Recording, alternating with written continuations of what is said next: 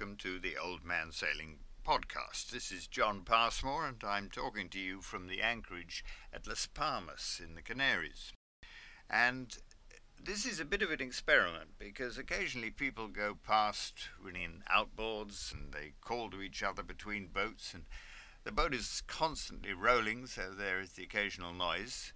But I've listened to it and I didn't find it intrusive. Perhaps you'd let me know if you do.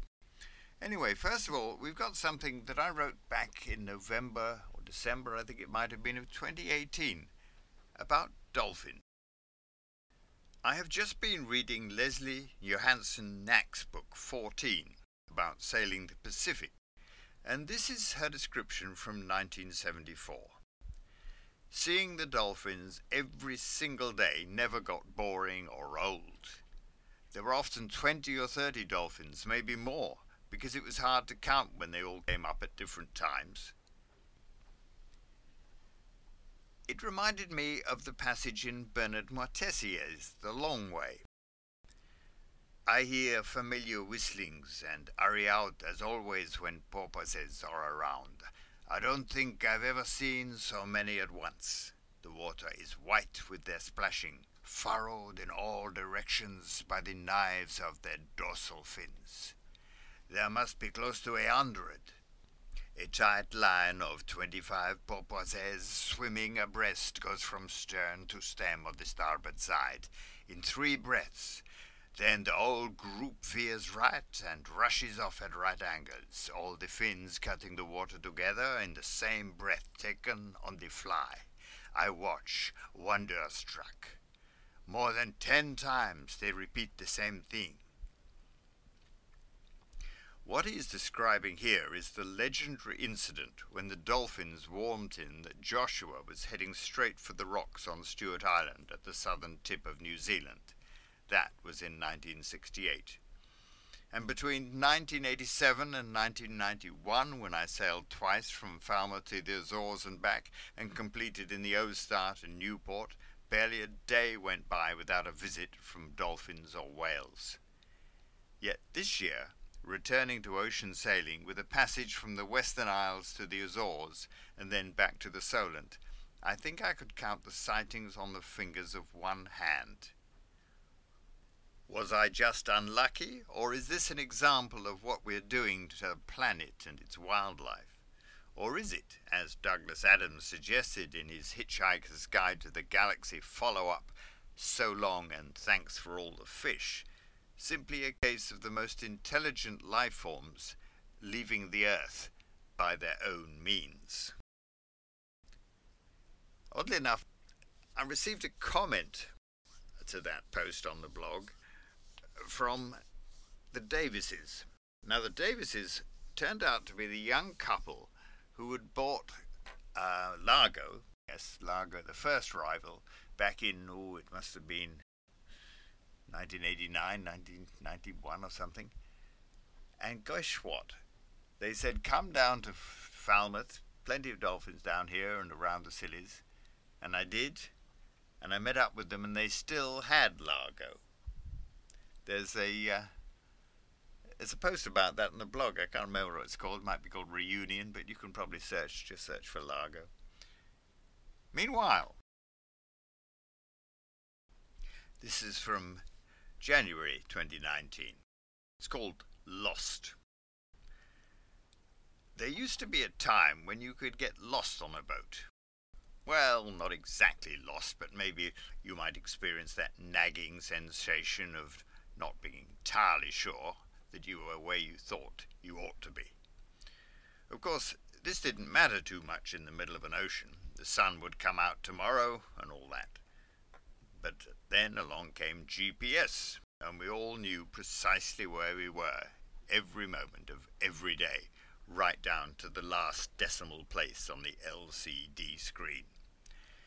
So how is it that in this age of digital navigation I found myself in the middle of a ploughed field, staring at Google Maps by moonlight and wondering where I'd left the boat? Well, actually, that's not a fair question. I knew exactly where I'd left the boat, anchored comfortably at the south end of Kirby Creek in Walton Backwaters on England's east coast. Anyway, if I wasn't sure, I could always use Ship Finder on the phone-in app, and because I'd taken the precaution of switching on the AIS 5 minutes before I left, a little trick I picked up when coming back to the dinghy and finding Swanage Bay had gone opaque. No, the difficulty was navigating the Essex countryside, particularly the myriad farm tracks which don't feature on Google Maps. It had all looked so easy in daylight.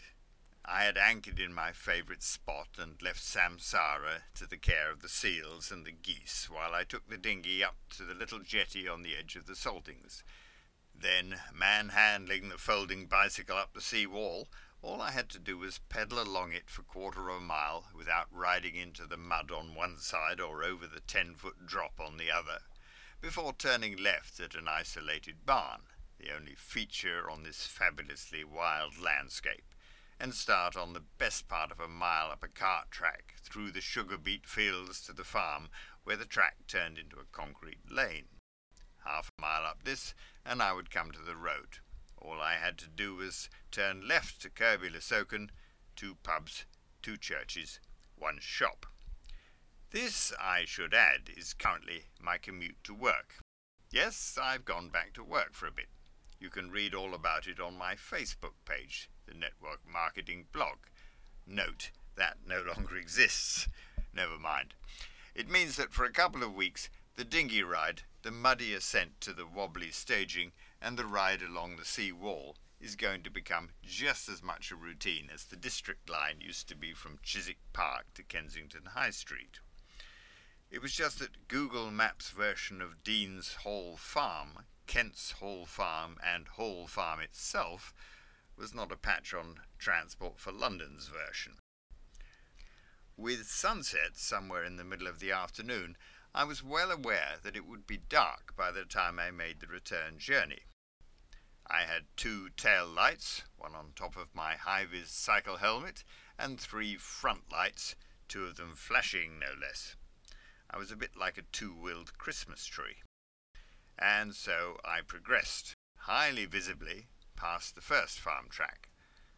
That couldn't be the one because it smelled strongly of farm, and I didn't remember that. The second turning seemed to be much more familiar. It progressed from concrete lane to muddy track. There was a farmhouse with cosily lit windows. I imagined the ruddy-faced farmer presiding over a table with a picture-book farmer's wife and 6 rosy-cheeked children tucking into home-slaughtered crackling and cider. By the time I ended up in the ploughed field, I hoped they choked on it. Hauling the bike out of the mire, have you ever manhandled a folding bicycle? It keeps on folding on you.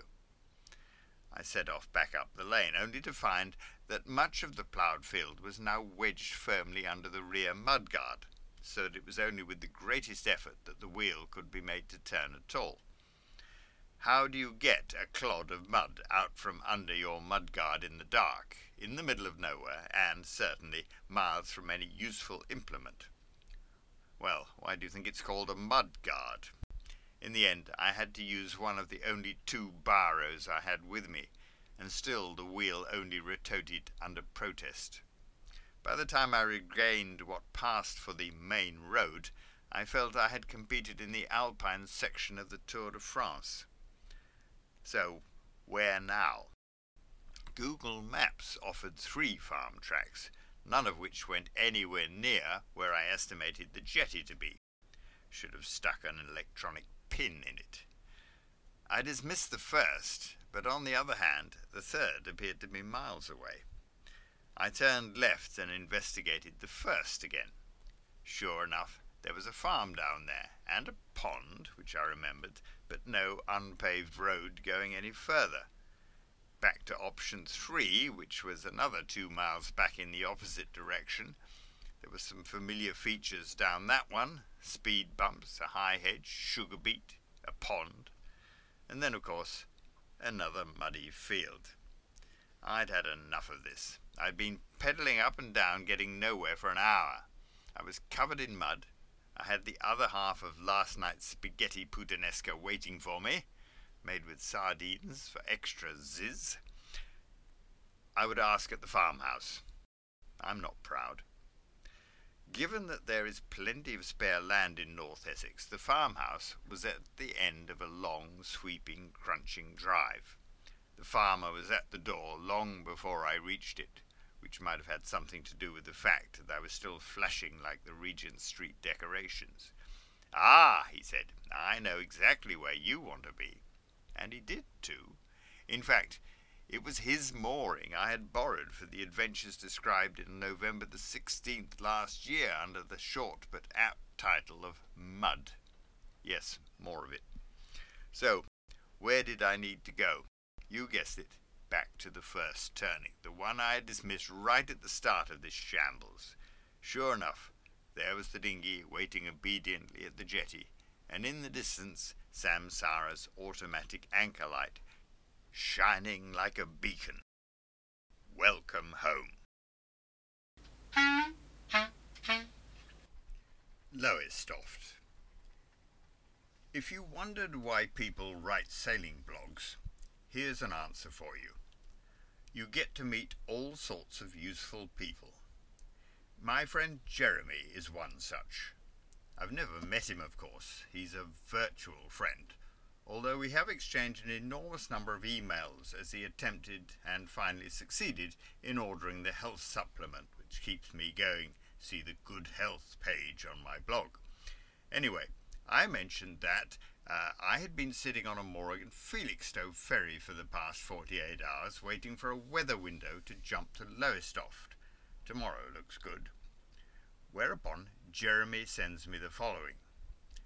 Lowestoft. Fished out of there back in the 70s, skippering a 50-foot long liner, cod in the winter and spur dog in the summer, together with a bit of trawling. Bloody horrible entrance with a good ebb tide and a bit of slop. Tide runs hard across the entrance, trying to push you into the north wall. Then, as soon as you get your nose into the harbour, it pushes your stern around, trying to get you to hit the south wall. They had a massive tragedy there in the 1800s. A summer storm came out of nowhere and they lost many lives on the harbour entrance, with the sailing boats unable to make it into the harbour before being smashed against the north wall. All I got from Reeds was shelter good, accessible 24 hours. Wind over tide, especially on the ebb, can make the entrance lively. I said I'd let him know how I get on. I mentioned there about the mineral supplement I recommend, and interestingly, here I am in Las Palmas in the Canaries, and every day I go ashore at 12 o'clock to the harbour office, because there I will find a queue of about a dozen people, sometimes as many as 20, all waiting to check out or check in with the immigration officer who turns up at midday. And I just go along the queue looking for French people, and then I give them a leaflet about the French translation of Old Man Sailing, which is just about beginning to gather some traction in the French market. And I met an English fella who said, "Oh, yes, I know you. I've been taking your mineral supplement." And then he said, what a lot of people say, is that it's difficult to know if it's doing any good. Well, this is certainly true, because this is not a magical potion. It's not a medicine which is going to cure your headache in 5 minutes, because it's not going to force the body to make any changes because of its chemical formula. It's just food. And that's going to take a long time to make any changes. I mean, obviously, if you were eating a diet of nothing but junk food and you suddenly changed overnight to a healthy diet, you wouldn't suddenly feel better the next morning or even the next week. But over the course of a year or two, there would be a big difference. And this is the same thing. However, you can find out that something is happening by just being aware of what changes. For a lot of people, the most obvious thing is that their hair and their nails grow more quickly. And this shows that the supplement is making changes in your body. So if you're taking it and you're thinking, is it doing any good? if your hair or your nails are growing faster, or any other little changes which you didn't expect. I mean, I noticed that a little patch of skin on my nose which had never healed suddenly did so. So just be aware of what's going on. Meanwhile, I've got something here.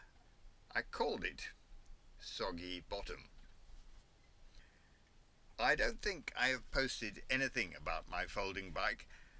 The only time it's been mentioned at all was when it got me lost one miserable winter's night in the sugar beet fields of Essex.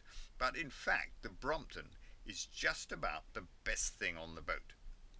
Brompton bicycles are very fashionable now. You can see people in Hugo Boss suits carrying them off the underground at Bank and Westminster. They are certainly expensive enough to be fashionable.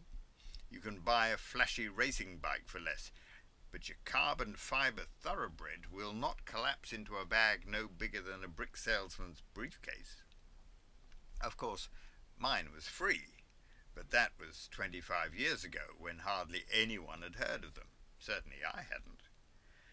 I had just announced in the travel pages of the Daily Telegraph that Tamsin and I had given up our jobs and henceforth would be living aboard our tiny catamaran and exploring the UK from the outside.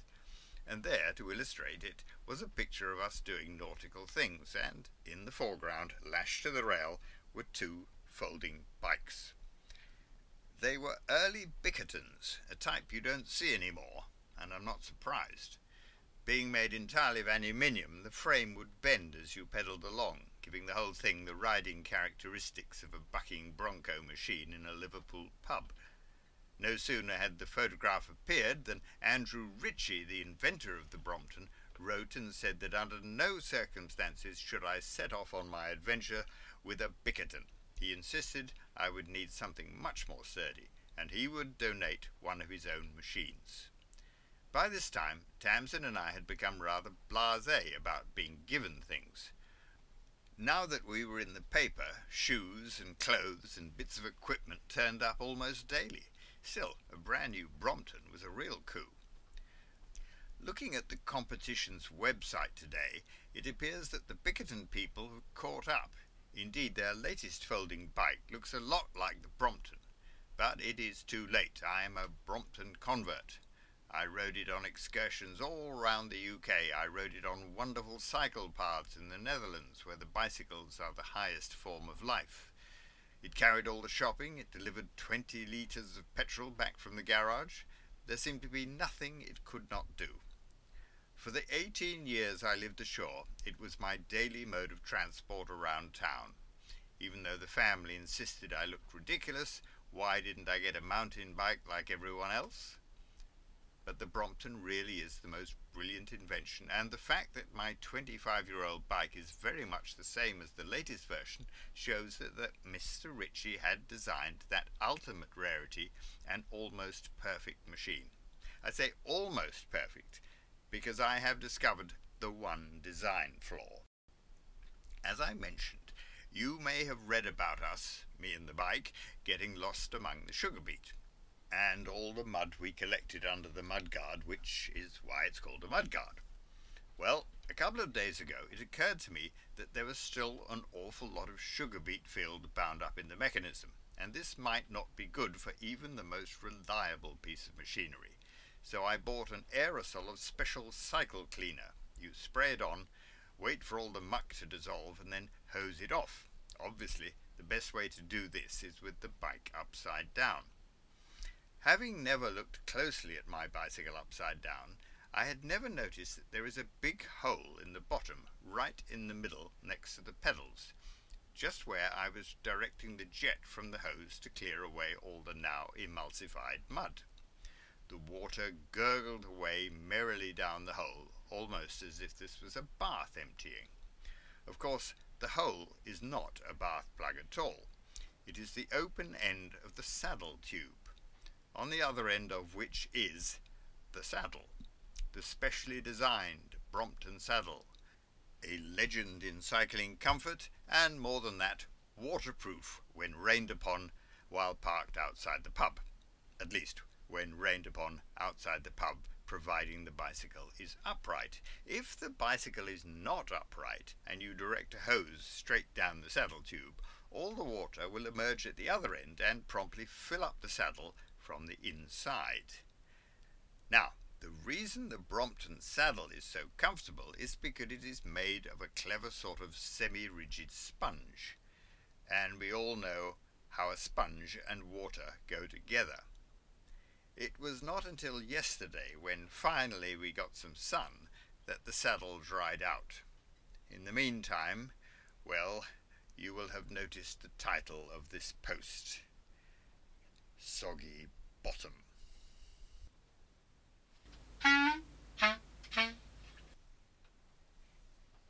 Roy. There are three things Roy Marshall likes to do. He likes to spend his mornings sitting in his Aladdin's cave of nautical junk and wait for people like me. He likes to raise money for the lifeboat. And he likes to talk. I've been in Alton Broad, just up the lake from Lowestoft, for 5 weeks now. Or at least Samsara has, while I went home and took my youngest skiing. But I've spent enough time here to get to know a bit about Roy. It started off when I messed up the delivery address for a parcel and Roy took it in. A condition of Roy taking in parcels is £1 in the lifeboat box, but that entitles me to a 25% discount on a snap shackle. Then I went back and donated my old anchor connector. After that it was a hawse pipe swapped for an aneroid barometer. Places like this can become addictive. Roy hobbles about his treasures, knowing exactly where he can lay his hand on a 9mm bulldog grip or a tank from a 1968 Seagull. He hobbles thanks to a kicking he got from a pair of visitors at HM Prison Blunderston. They were busy delivering a consignment of heroin when Roy, as the prison security officer, decided to confront them. Roy isn't worried about confronting anyone. It might have something to do with boxing for the Navy in his youth, Combined Services Light Heavyweight Champion 1975. All this I learned while sorting through anodes and clevis pins and full-flow ball valves and a complete stern tube lubricator. I had a bit of a reputation for being aggressive, he remarked, as if talking about the weather. That's why they made me the gunner in the Falklands. The gunner? Not a gunner? Yes, the Admiralty had posted him to a requisition trawler. They took off all the fishing gear and refitted it as a minesweeper. But most of the time Roy and his shipmate ferried the SAS and the SBS around South Georgia. The trawler didn't have any armament when they started out, but then, in view of what they were getting up to, the powers that be found a spare 20mm cannon and gave it to Roy so that he could blast away at the Argentine bombers in San Carlos. Never hit a sausage throw, he said, but then nor did they most of the time. They'd fitted propeller fuses to their bombs and then came in so low that there was no time for the propellers to spin for long enough to arm the explosive. Most of the bombs just bounced off. So, how much is he raised for the lifeboat? He pulled out a sheaf of receipts. I'm the third highest donor. Wow. In Lowestoft. Good for you, Roy.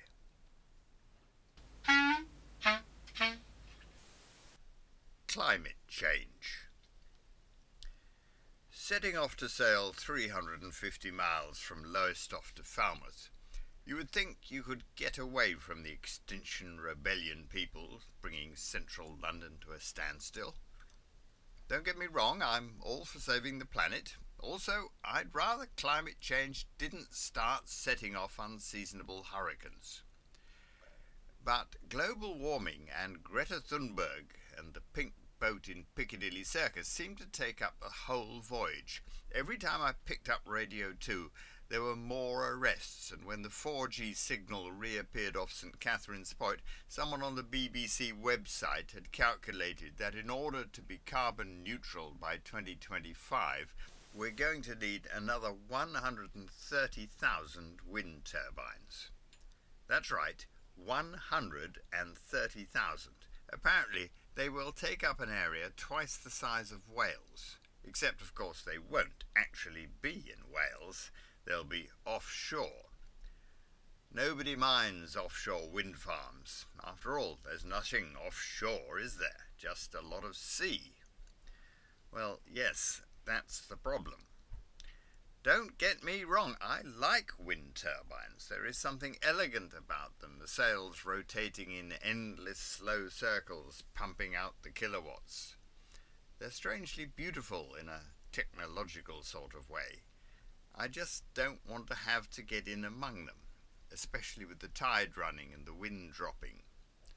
And they're all over the place. I never knew about the Greater Gabbard wind farm.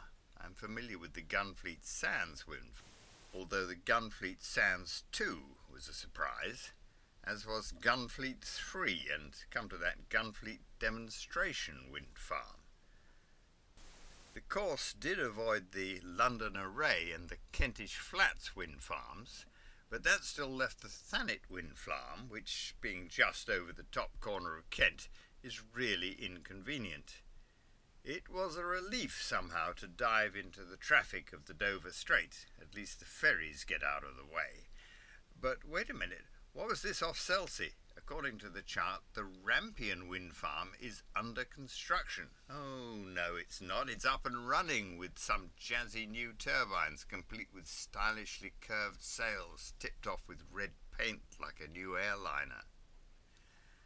I don't want to be a global warming denier, because that's worse than being an offshore tax advisor or an MP. And my predilection for sailing a small boat for my own pleasure doesn't count for much when set against the survival of the planet. But is this going to be the end of sailing as we know it? I've just looked at the map and discovered that when I go and see my son at university in Liverpool next month, I will have to find my way either through or round the Rill wind farm and then the Gwynty Moor wind farm, and that's before I even get to the North Hoyle or the Burbo Bank wind farms.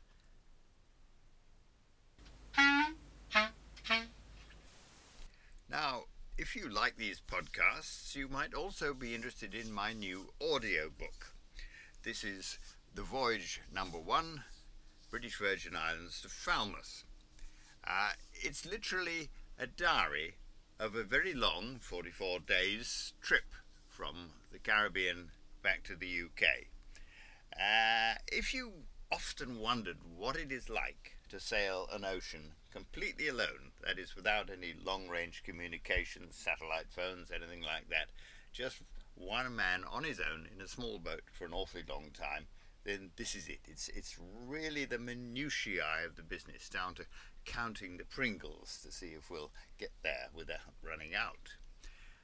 Now, I did attempt to get this onto Audible, which is the Amazon audiobook platform, but the trouble is they have all sorts of quality control constraints, and without building a sound booth inside Samsara's cabin, I was never going to get past them. However, if you think the quality of this podcast is acceptable, then you'll find the audiobook just the same. It's available through the blog books page, so that's oldmansailing.com/books, and it's called The Voyage. And now, from the good stuff, Book 1, The 3-Year Itch. The water was over the cabin sole, or at least it would have been if the cabin sole had not been floating 3 inches above its rightful place. It was time to get a new boat. Odd, isn't it, what happens to the boat you bought so enthusiastically just a few years ago, which you boasted about in the bar? A real bargain, beautiful nick, and goes like the clappers. Suddenly she's damp and sluggish, and the best you can find to say about her is that she might fetch enough to pay for one of those new lightweight cruiser racers. The RYA hasn't yet commissioned a survey into the 3-year itch, but that's what it is. As predictable as a gale in August and just as troublesome. No matter what plans you might think you have, after the 3rd season, everything changes. The substantial blue water cruiser, the proper boat that was going to open up new horizons suddenly becomes an old tub that won't shift without half a gale behind her. Or the home-completed bargain that you bought instead of the small but yard-built alternative. Notice how you begin to lose patience with the lockers that never completely close, or the table that collapses in the middle of dinner, or, inevitably, the sink that leaks directly into the cutlery drawer. The 3-year itch means that boats which were bought as day sailors with a cuddy for boiling a kettle are suddenly condemned as wholly unsuitable for a fortnight's cruise, while cruising boats in turn end up on the market because they're hugely expensive to keep and really need a paid hand to stay on top of the varnish. The third season, that's when it strikes.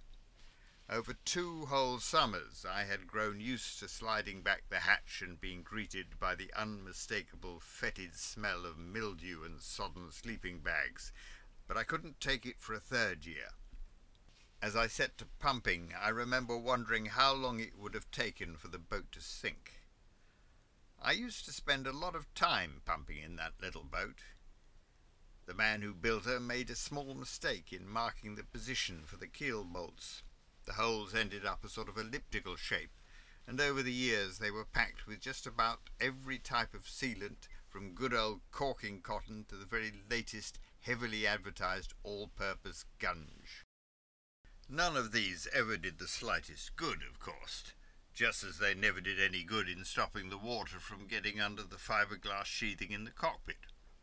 When I sold her, I had the keels dropped off one more time for the buyer, just to show willing. I often wonder, as I pump out the pint of water from the stern gland of the rival 32 I bought in her place, just how many times he's had them off since. I have to keep wondering because if I didn't, I'd become sentimental every time I saw a caprice bibbing on its tidal mooring, because it's true that just as disenchantment sets in after 3 years, nostalgia arrives after 6. Readers who have a talent for arithmetic will have realized by now that nostalgia for the first boat arrives to coincide conveniently with disenchantment over the second. This can cause a certain confusion and might explain why I found myself driving 200 miles to look at a boat 6 foot shorter than the one I've got. All I could think about was what I have to pay for a mooring, the horrendous estimate I'd had for a new Jenny, and why they won't let me into Lyme Regis anymore. Somehow the 6 foot I'd be losing seemed less important than banks of wind instruments and sails that hadn't acquired the shape of carrier bags.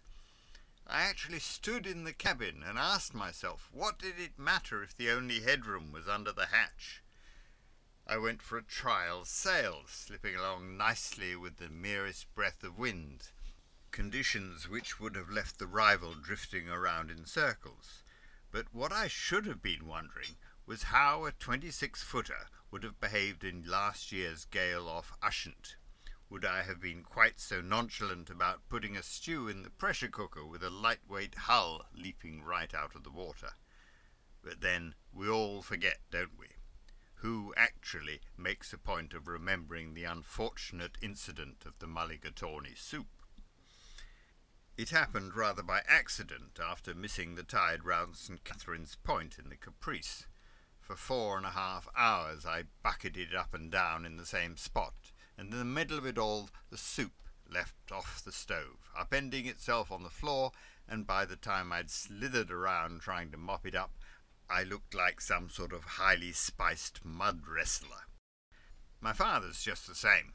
From the comfort of his 36-foot halberdier, steadfastly maintained to Lloyd's 100A1, he mellows and talks affectionately of his first boat, also an 18-footer, albeit with a 6-foot bowsprit. His leaked not only from the bottom upwards, but also from the deck downwards. The forepeak was a very nasty place, he used to say with fond memory. If you couldn't dry your sails, they would rot. The 18-footer came with a 10-foot dinghy, which he towed all over the south coast. On windy trips back over Chichester Bar, it would try to climb into the cockpit. He kept it at bay with the deck brush. "Ah, they don't make 'em like that anymore," says father, adjusting the autopilot a touch and dropping another ice cube into his gin. I grew up thinking I was missing something, because we never blew out a sail and my bunk was always dry. Of course, we did have our moments. With a family of 5 in a folk boat, that was inevitable. Folk boats don't have 5 berths, and so someone had to sleep on a lilo on the floor. Father approved of this. It showed we could rough it, but he became terribly forgetful when rising to check the warps, as he liked to do sometime around 0300. The sequence of events never varied. Very gently, so as not to wake anyone, he would step out of his bunk and onto my sister's face. No matter how gently he did this, she never failed to scream. Nor did the rest of us fail to sit bolt upright and crash our skulls on the deckhead. Then we would scream too. 25 years on, all that we chose to remember is that 5 of us really did get to Holland in that little boat. Just as I now recall not the mulligatawny soup off St. Catherine's Point, but sailing back into Poole afterwards, breakfasting on boiled eggs and throwing the shells over my shoulder. The boats coming out of the harbour assumed I'd sailed overnight from France, which did my self-esteem no harm at all. If incidents like that can emerge transformed by the act of memory, imagine what happens to the good times. Good times like the first real channel crossing, when we set the oar-to-helm off the needles and didn't touch it again until we met the ferry coming out of Cherbourg. Or the day in the marina in Les Ardrio, when a Frenchman stepped off something at least twice as big, paused beside us and mused, "Ah, so small but so beautiful," and the crew, bikini-clad in the cockpit, fluttered and preened. After a while, the old photographs come out, and somehow you forget that with 3 people in the cockpit, the self-drainers used to drain inwards, or that the sheet winches were on back to front and the radar reflector obscured the burgee, or even that the cables inside the mast slapped horribly in anything more than a ripple. To hear some of us go on, you'd think there would be a brisk trade in second-hand boats. You'd think the brokers would be run off their feet instead of sitting over calla heaters drinking instant coffee all day. You'd imagine magazines would be filled with adverts and boatyards crawling with owners furtively trying to clinch a deal without handing over 1% to the yard. Well, that might have been the case if only the Almighty, when he set Noah up in the boat-building business, hadn't also invented winter. The relevant passage in Genesis doesn't usually get much publicity because clergymen, having to work on Sundays, tend not to go in for yachting. But it is a fact that when the flood subsided, Noah laid up the ark and stood there surrounded by sleeping bags and coils of running rigging, and suddenly came over all sentimental. For there is nothing, absolutely nothing, quite so pathetic as the sight of a yacht out of the water, even polished up to look good for the queue of buyers, and even supposing you did manage to get a couple of coats of varnish on her at the beginning of September. She's still as forlorn as the last toy on the shelf. So, all her little faults get forgiven for another year, or at the very least they get written down on a list of things that never get done. And another year will see that locker falling open again, and more apologies for the table and the rusty spoons, until eventually something happens, some unforgettable disaster strikes, some ultimate family row develops, and suddenly there's no going back. For some people, impending divorce works quite well. Others opt for a more dramatic solution, like being presented with the wooden spoon at the laying-up dinner for coming last overall. But personally, I find there is nothing, absolutely nothing, quite as effective as a foot of water in the cabin.